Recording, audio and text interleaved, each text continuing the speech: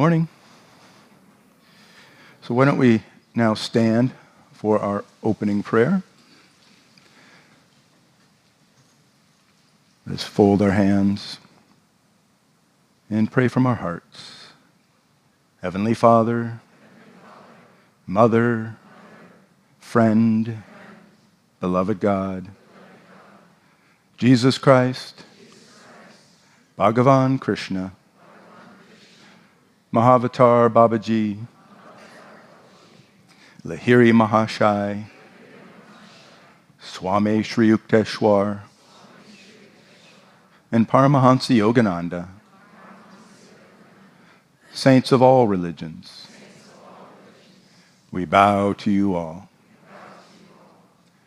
Divine Mother, bless me that as I strive to serve my fellow man, I may work out my own salvation and open a channel for thy love to flow to me. Om. Peace. Amen. Please be seated.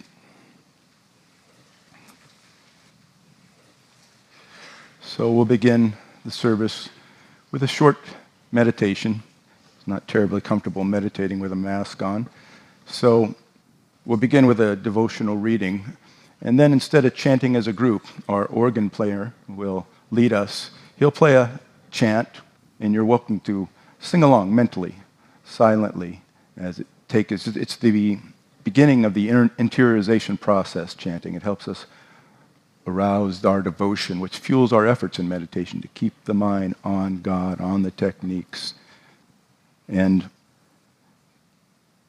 so if you're new and you have no techniques, the two fundamentals that you need to know are proper posture, and that the goal was expressed by Patanjali thousands of years ago, and that is to hold the spine erect for the duration of the meditation without tension or stress. And so here we're all sitting in chairs, so we'll sit with the back ideally away from the back of the chair, and then it's just that good posture. Chins up parallel to the ground, shoulders back, chest out, and then hands at or near the junction of the thigh and the abdomen. And then the other fundamental is the position of the eyes. We want to gently lift the gaze to the level of the spiritual eye, the point between the eyebrows. And the mental gaze is at one point. The physical gaze, again, is just gently lifted. We're not necessarily crossing the eyes and creating all that tension and stress, which would be a distraction from meditation. So it's that gentle lifting of the gaze and then holding the gaze there for the duration of the meditation. And if you're new, after whatever, 20 minutes or so, your muscles in the eyes can get tired, but as you continue to practice in just a week or two, you'll have developed those muscles, and it'll be easy to hold the gaze uplifted throughout a meditation. But that's important because eyes uplifted correspond to spiritual perception. Eyes straight ahead correspond to activity. Material consciousness, eyes down correspond to subconsciousness or sleep. So it's important to keep those eyes gently uplifted. And then if you have no technique, just take some devotional thought. It could be something from the chant lyrics, but it could be something, I love you, Lord. If you're feeling great devotion, great love, express that. I love you, Lord. I love you, Lord. If you're not feeling the love, it could be, Lord, fill my heart with thy love. Fill my heart with thy love. Keep repeating it silently, mentally. As often as mind wanders, bring it back to that thought. And as you do that, the breath starts to slow down, the mind starts to slow down, the distracting thoughts start to calm down, and we begin to feel greater peace within. And there's no end to that peace, and it's on that altar of peace that Divine Mother will be revealed to us in totality. So let us now sit in meditation posture.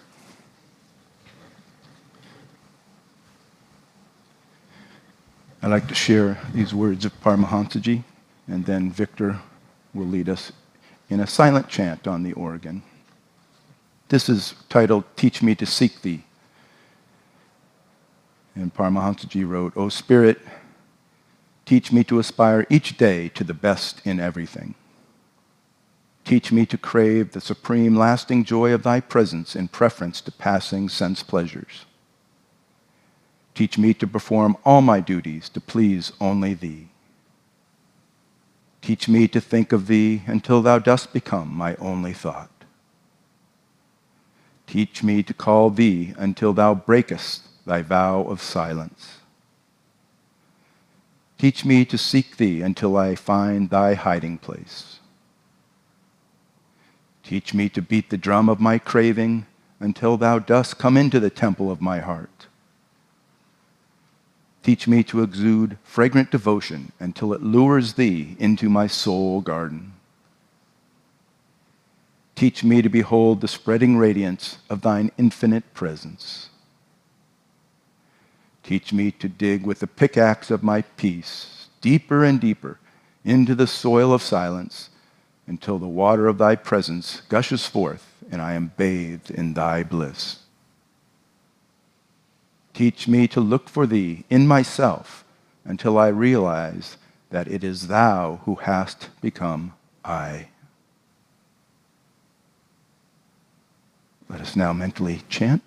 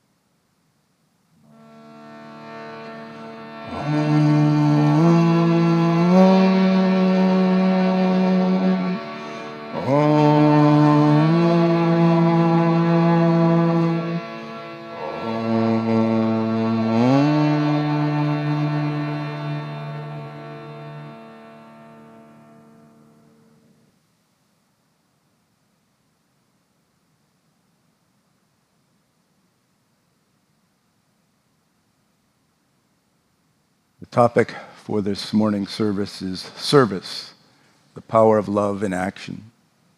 And it's a beautiful title and topic, but it's a vital topic because vast amount of our life is spent in activity, not even in meditation, in activity.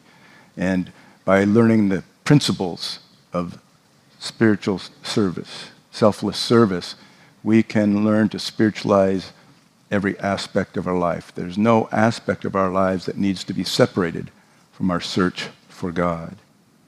And service is a powerful accelerator or catalyst to our spiritual progress, to our spiritual evolution.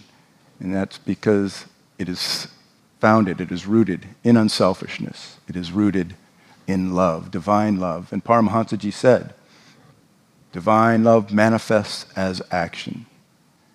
And there was no shortage of material to find today to support these principles. It was St. Thomas à Kempis who once said, whoever loves much does much.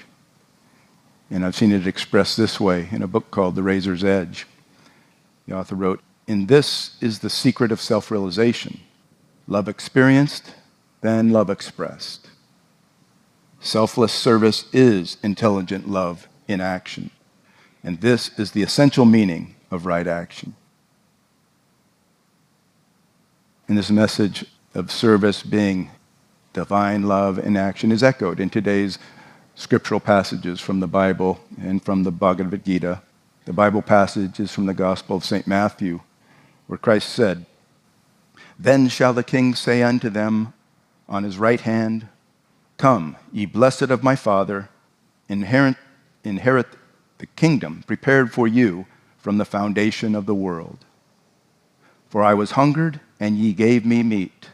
I was thirsty, and ye gave me drink. I was a stranger, and ye took me in.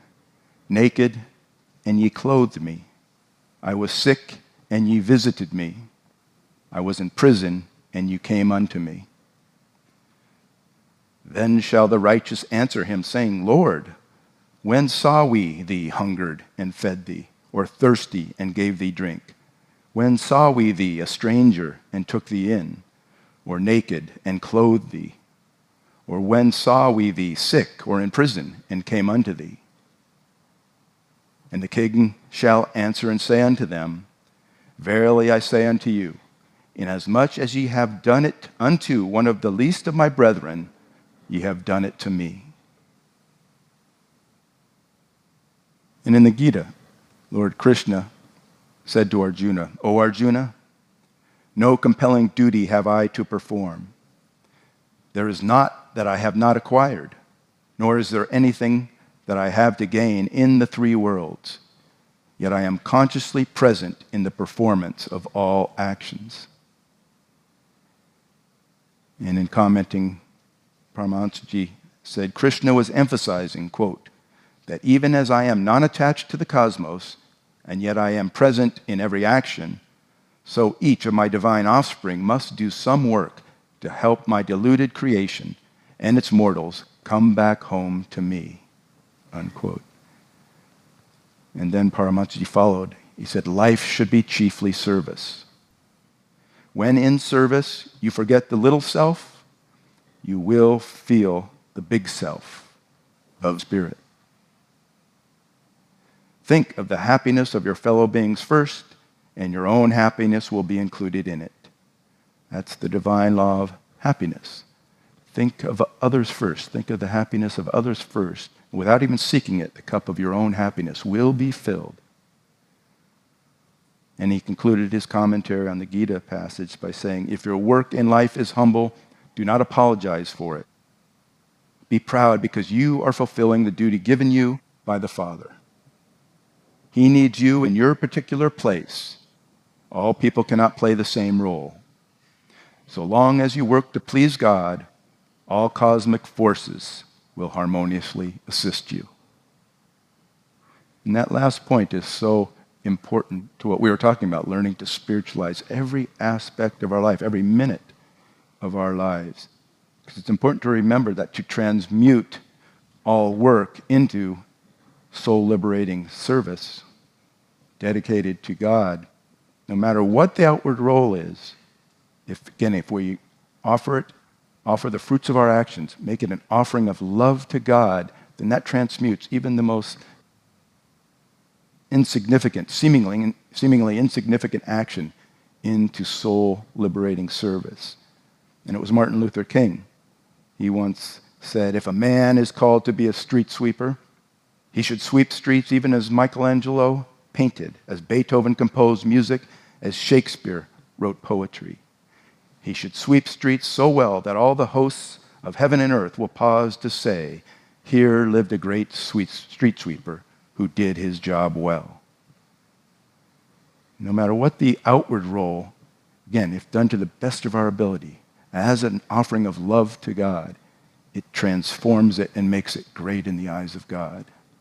Because Guruji emphasized the same exact principle. He said, work of any kind, if done with the right spirit, gives you victory over yourself. You may clean bathrooms, but if you do it with the thought of serving and helping people, you are showing the right spirit of a man of God. The attitude with which you work is what counts. God is watching our hearts, our motives. So we must make our passion, our yearning for God, our love for God, make our passion our profession, and that will transmute any action into an offering of love to God, regardless of the outward role. And if we take this counsel to heart, regardless of whether we're serving in a temple or in an ashram or in a corporation or profit-driven business, wherever, if we perform it again to the best of our ability as an offering of love to God, then we have successfully transmuted work into soul-liberating service. And it seems so easy to remember, and yet it's so hard, isn't it, day to day? And that's because Maya, Satan, a cosmic conscious force whose sole purpose is to keep us enmeshed in this delusion, in creation, is always striving to drive a wedge between us and truth, us and God, to drive us away from the light of God into the darkness and confusion and ignorance of these principles. So we have to make that effort every day to remember, learn, and apply these truths, because they can fade away if we're not diligent. Unless we learn it now, unless we take to heart what is conveyed in the Bible passage today, in the Gita, what Paramahansaji is telling us, and so forth, we will find out at the end of life, and it won't be as pleasant. It's much less painful to learn it now in life, because these near-death experiences that our peers have had, many of you are aware of Elizabeth Kubler-Ross. She was famous, most famous, for writing a book on the 5 stages of grief. And yet, later on, she came out with a book, The Wheel of Life, a memoir of living and dying, because probably in the 50s and 60s, she was like a clinical psychologist, a counselor in a terminal wing of a hospital, basically to all those in hospice care. And she interviewed and counseled hundreds of people through that time. And a lot of them, hundreds, started sharing with her near-death experiences they had. She didn't publish it until after the early 70s, when Dr. Raymond Moody was a pioneer and had a very groundbreaking book, Life After Life, which kind of made sharing these near-death experiences mainstream.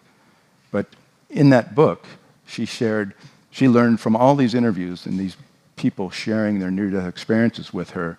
She said there were 4 distinct phases. The first being floating out of their bodies. And if you've ever studied them, somebody may pass away on an operating table, and they float up and they're looking down. They don't necessarily even identify with that body on the table because they feel more alive than ever. But that experience, floating out of the body, is one distinct phase. And then connected to that, the second phase is when leaving the physical body and becoming aware of that astral body. They may not call it an astral body, that they feel more alive than they've ever felt before, and they're greeted by entities, spiritual guides, guardian angels, and even deceased loved ones to help them in this transition from the physical to this higher realm. And then a third distinct phase is that traveling through the tunnel. And Guruji explains what that is. That's the soul passing up through the spine and out the spiritual eye. That's the tunnel, to the light of the spiritual eye. They always talk about the light at the end of the tunnel. That's the light of the spiritual eye. But the fourth distinct phase is the life review. And based on all her interviews with these people who've had these experiences, Elizabeth Kubler-Ross wrote this. She said, in this phase of the life review, people reported being in the presence of the highest source. Some called it God. Others reported simply knowing that they were surrounded by every bit of knowledge there was, past, present, and future. It was non-judgmental, this higher source, God, this divine consciousness. It was non-judgmental and loving. In this state, people went through a life review, a process in which they confronted the totality of their lives. They went over every action, word, and thought of their lives. They were made to understand the reasons for every decision, thought, and action they had in life. They saw how their actions affected other people, including strangers. They saw what their lives could have been like, the potential they had.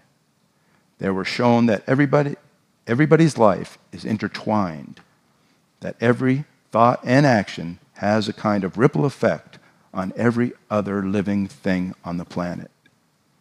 Welcome to the wonderful world of oneness.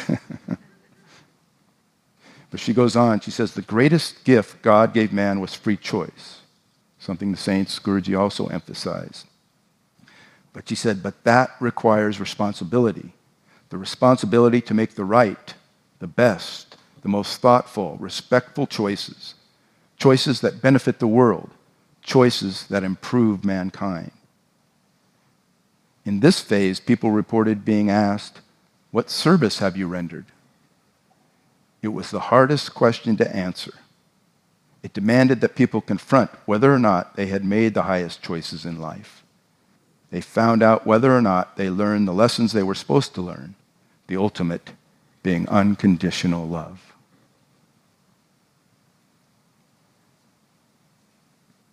And we have the blessing to learn that lesson now, not wait for a life near-death experience or the end of life. And again, we learn it now when we have that life review. It will bring us great joy, and we'll see the tremendous progress we made, again, if our love manifests as unselfish action. And we realize through their experience, the saints have told us too, again, we were talking about it earlier, it doesn't matter so much what you do, but how you do it, the motive, the spirit with which you serve and act. But if we work for the sake of work alone, then certainly in a life review we'll see that the results of that work are they're useless. They have little value, even if outwardly that work resulted in great accomplishments in the material world, a big building, a successful corporation. At that point, we'll realize it is of little value. And even if we performed our actions selfishly, then it's not only of little value, it's of less than that. It's binding the soul to this plane. But any action performed, again, as a manifestation of love, as a service performed to God, with God, in the presence of God, for God, is of untold value, even if outwardly it was some seemingly mundane, trivial, or insignificant action. It's of greatest value when performed with that right attitude, with that loving spirit. So it's this consciousness, this attitude of carefully and constantly cultivating the right spirit of activity, right spirit of service, day after day, month after month, year after year. That will lead to a very uplifting life review at the end of life. And we'll see the tremendous progress we made through those simple actions, but performed with great love. But if we aren't diligent in remembering that and applying it every day, again, Maya, Satan, is a conscious force, and he's good at what he does, always driving a wedge between us and God, us and truth, driving us away from the light towards selfishness. It was St. Teresa of Lisieux, the little flower. She once wrote, "We must realize that all our works count for nothing in themselves. That is not to say that good works are not to be done. We must perform them continually, but do them because we love God, not because we think they have intrinsic value. God cares nothing for the deed itself, but he cares greatly about the most trivial act, if it is done to please God, to show that we love him."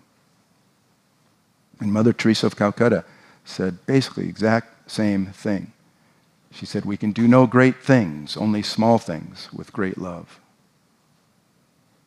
She said, "God does not mind how much we do. What affects him is how much love we put into the work." And she shared a beautiful story. They were having a sugar shortage in Calcutta, and they couldn't get any sugar for her orphanage and the children in the orphanage in Calcutta. And there was one little 4-year-old boy, a Hindu boy, lived nearby, and he would come to the orphanage many times a week to play with the other children, and he heard about this. And so he went home and he announced to his parents that, "I shall eat no sugar for 3 days. I want to give mine to Mother Teresa." And in sharing this, Mother Teresa said, "How much sugar can a 4-year-old eat in 3 days? You know, a small cup?" But 3 days later, he marched into the orphanage and said to her, "I have gone 3 days without sugar.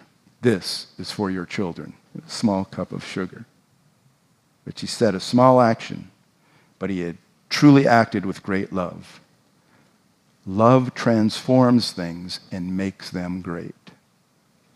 Love transforms things and makes them great. And Sri Dayamata, our late president, said, "Everything we do, every duty or service we perform, can be an act of devotion to God if done with the right attitude." And if done with the right attitude, it propels us on our spiritual evolution, our journey of spiritual evolution.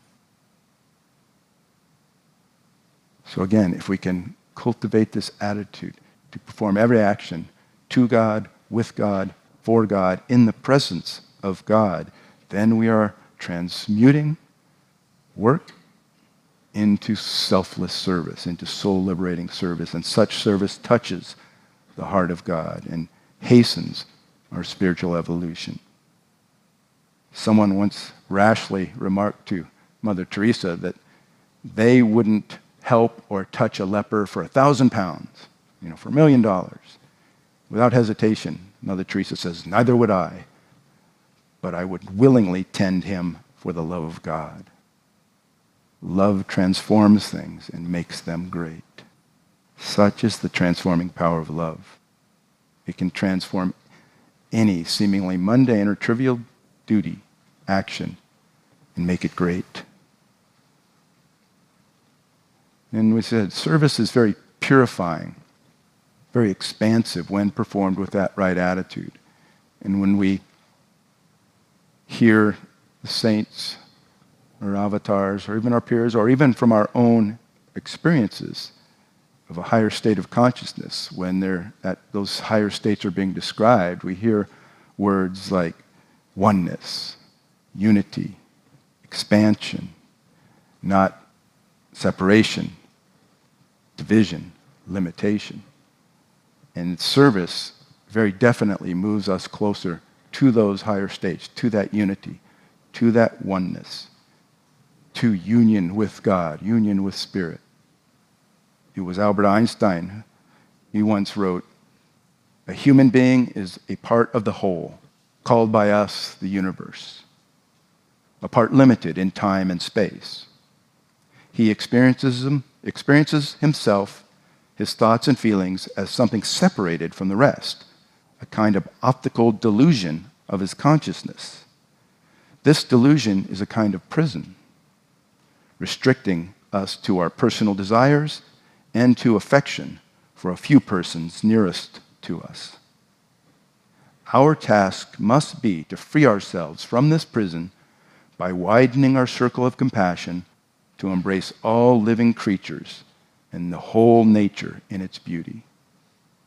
Our task is to widen our circle of love, compassion, to embrace all living creatures, all creation. And we won't experience any true or lasting happiness or peace on this earth until we commit to this task. And we have experienced ourselves that how rewarding it is and how unrewarding we can, if we act selfishly, we can acquire the greatest wealth, luxuries, possessions, and so forth, and it doesn't make us happy. There was a man, his name's Kenneth Baring, and he had hundreds of millions of dollars. At one point, he owned the professional football team, the Seattle Seahawks. And he experienced this. And he wrote, he said, "I worked hard all my life to become prosperous. I owned houses, cars, a private jet, even a professional football team. But I lacked purpose, something you achieve by giving your heart, time, and money to provide a better life for another without seeking anything in return." He tapped into this law of happiness, and he lived out the rest of his life as a very happy man. And when he realized this, he founded something called the Wheelchair Foundation. And the mission statement was to deliver a wheelchair to every child, teen, and adult in the world who needs one. And in the first 10 years, they distributed 750,000 wheelchairs to recipients in 153 countries. And especially in those poor countries, without that wheelchair, they're trapped. And they're either bedridden or they're restricted to their homes. That wheelchair is freedom. They can get out and work and so forth. It was such a big deal. And again, we can learn, wisdom is learning through the experiences of others, Guruji said. And we can learn through our peers who had these near-death experiences. And it was Dr. Raymond Moody.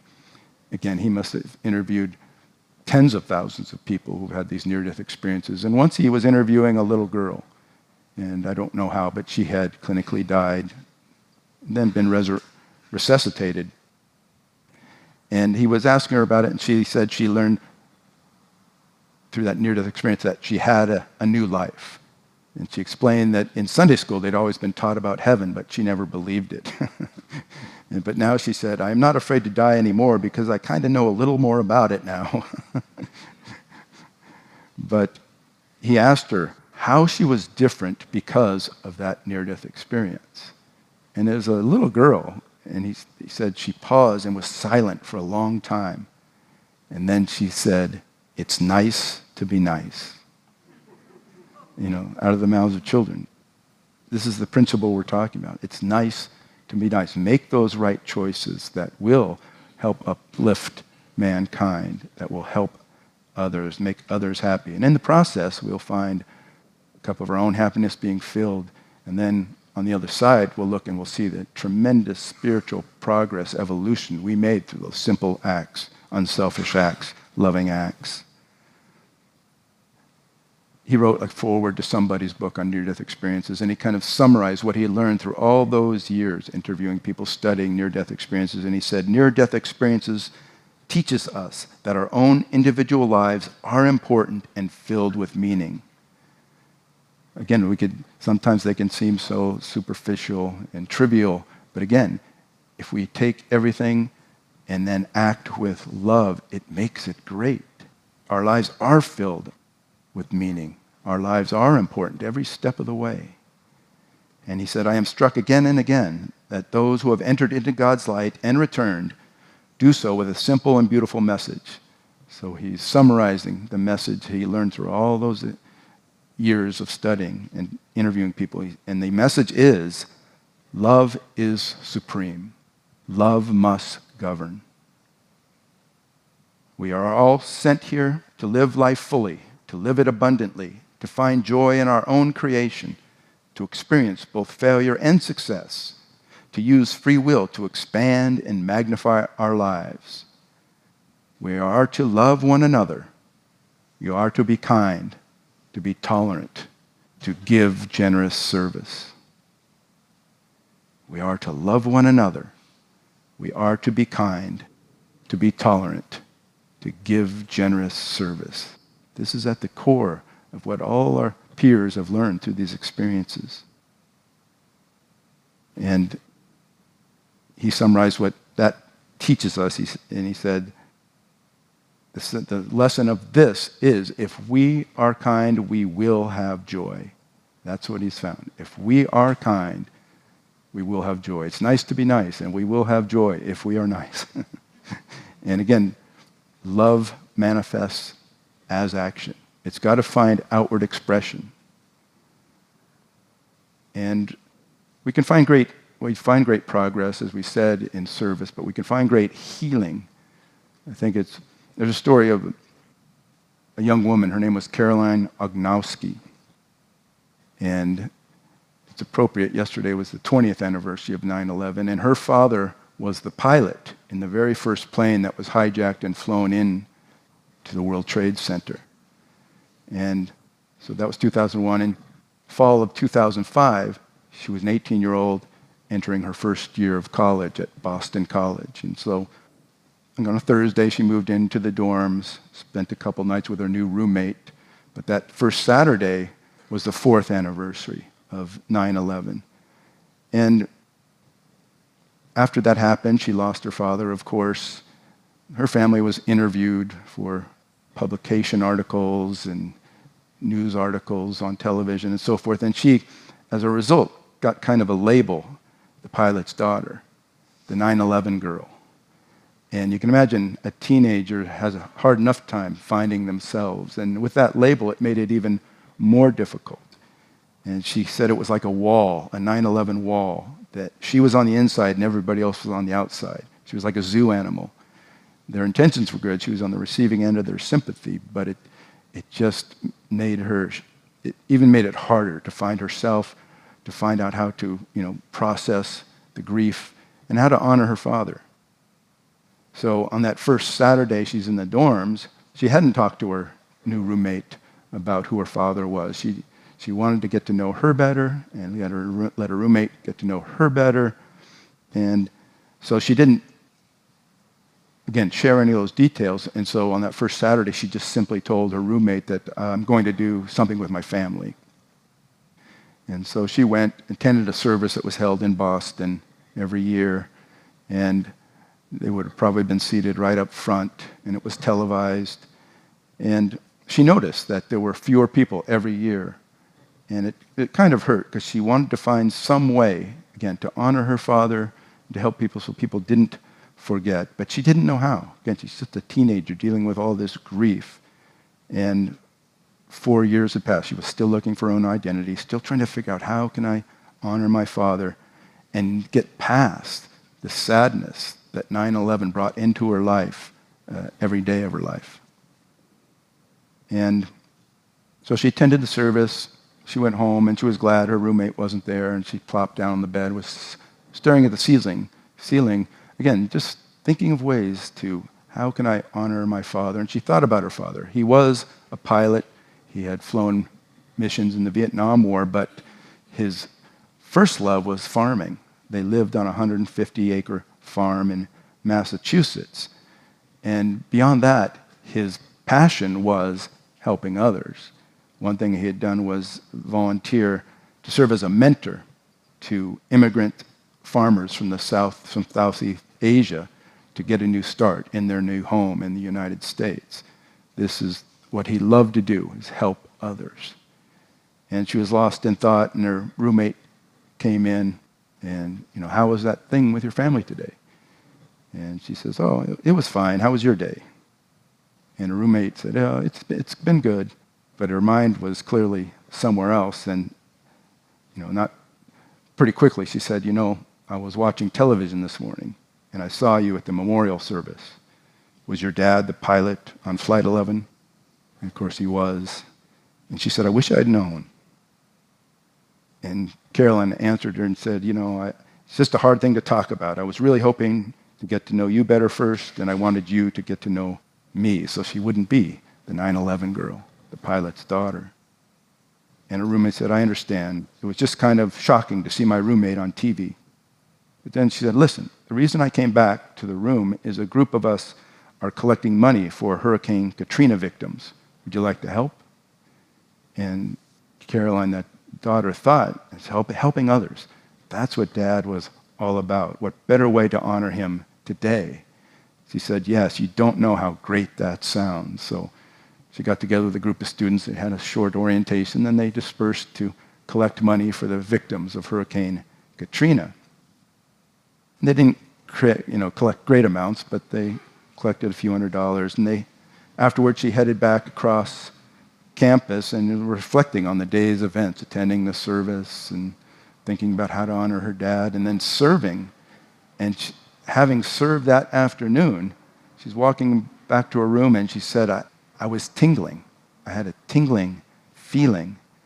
And she realized for years she'd been on the receiving end of others' sympathies, and she had never, ever been able to shake her sadness of 9/11. But now she was doing something for someone else, helping other people hurt by tragedy. And she said, she realized, I feel good. She said to herself, no, I feel incredible.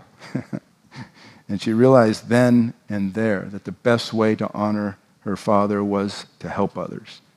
And in that moment, she finally found peace.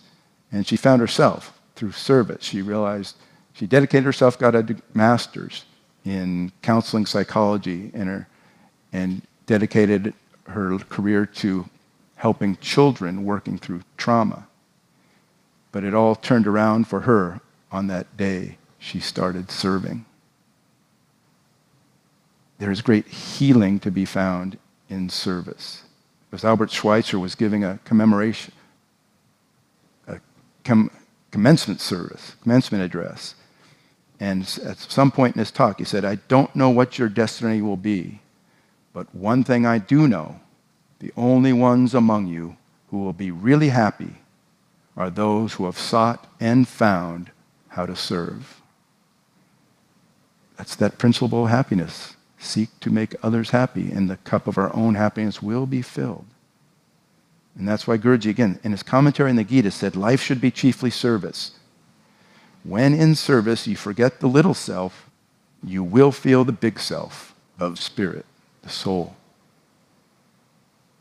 So there is great joy to be found in service. There is great peace of mind to be found in service. There is greatness found in service. And that's why it said those footprints in the sand of times were made by work boots.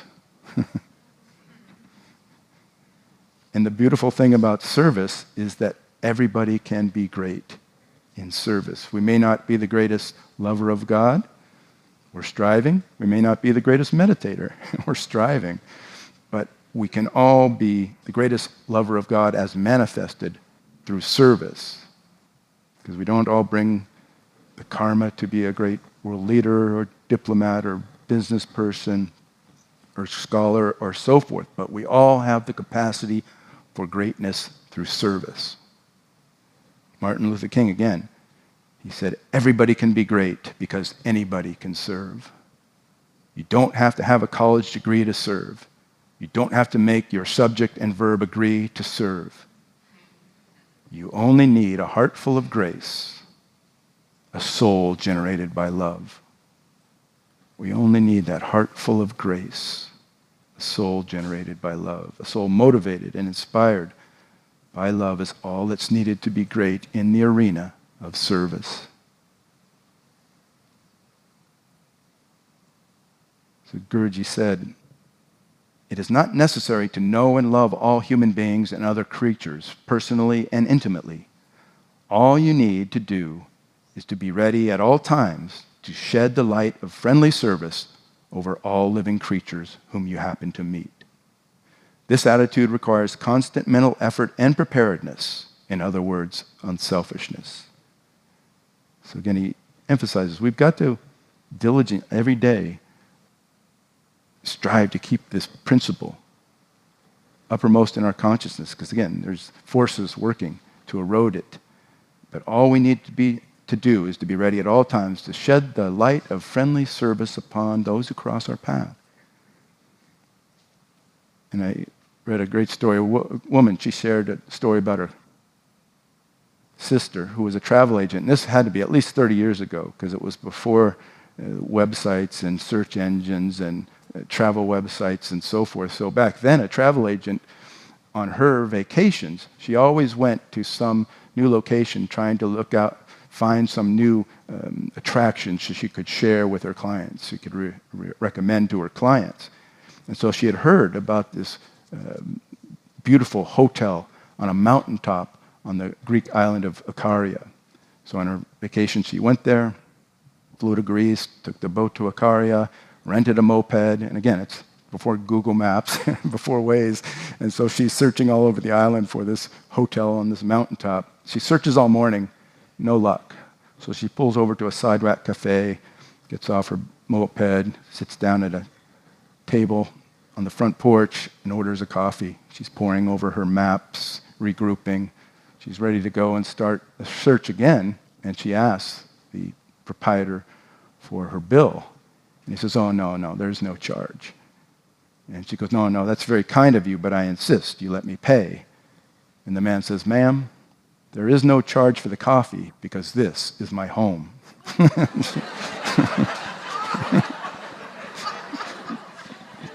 It wasn't a sidewalk cafe.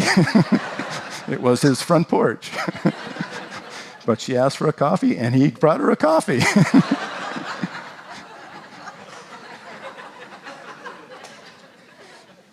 That man was ready to shed the light of friendly service on anybody who crossed his path, and my guess is he was a very happy man. So let us now meditate for a few minutes, and then we'll pray for others. So let's just meditate. And let us pray for others, for all those in need of healing of the body, mind, and soul. And let us pray for world peace, harmony, and brotherhood.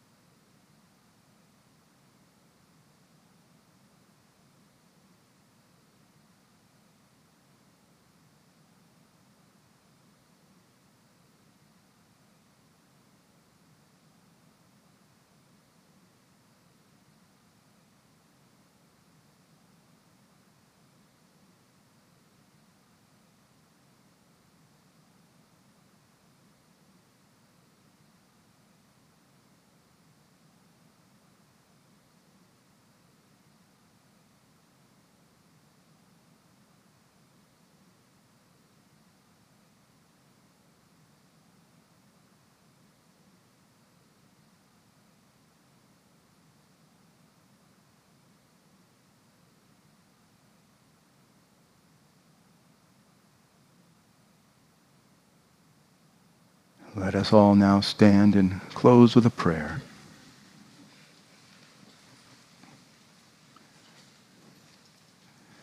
Let us pray together. Heavenly Father, Mother, friend, beloved God, great gurus, saints of all religions, we bow to you all.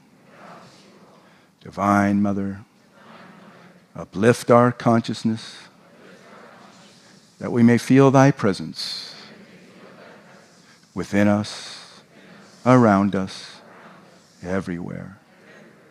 Fill our hearts with thy love and help us to share that love with all who cross our path. Om Shanti, Shanti, Amen.